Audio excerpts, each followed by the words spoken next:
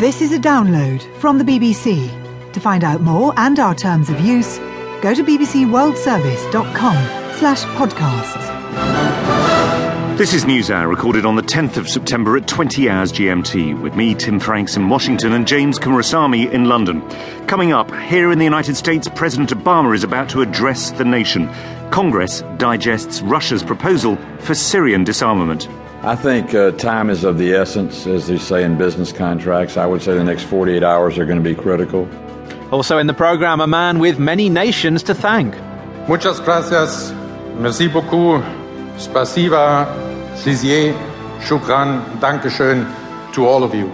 Thomas Bach takes a bow as a new head of the International Olympic Committee, and why police have come across an unexpected type of Irish horn.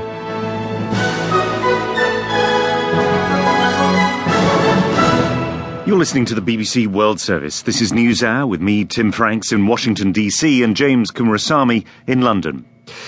If yesterday was about diplomacy over Syria suddenly moving from glacial to torrential pace, today is about presidents, foreign ministers and the rest of us now trying to work out exactly where we might be.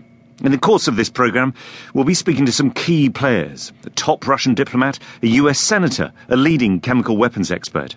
The question before them: can the Russian proposal that Syria put its chemical weapons beyond use really work? How would it work?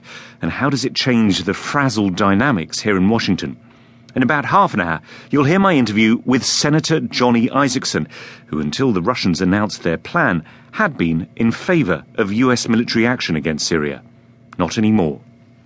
I trust that Putin is giving us information that is correct. I trust the Syrian foreign minister is correct. I trust that Assad, who hasn't spoken yet, will actually come through. And if they do, we ought to be able to set up a reasonable time to take possession. But the proof is in the pudding. The proof is in verifying, and the proof is in trust.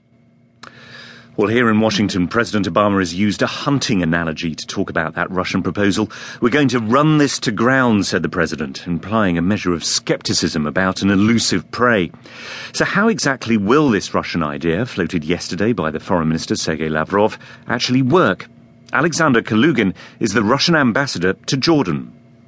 I can say if we now have a concrete proposal, we are working with our Syrian colleagues. Yesterday it was just a general idea to have chemical disarmament of Syria under international control, certainly without going into details. Details must be worked out, as I told you just now, with Syrians and with other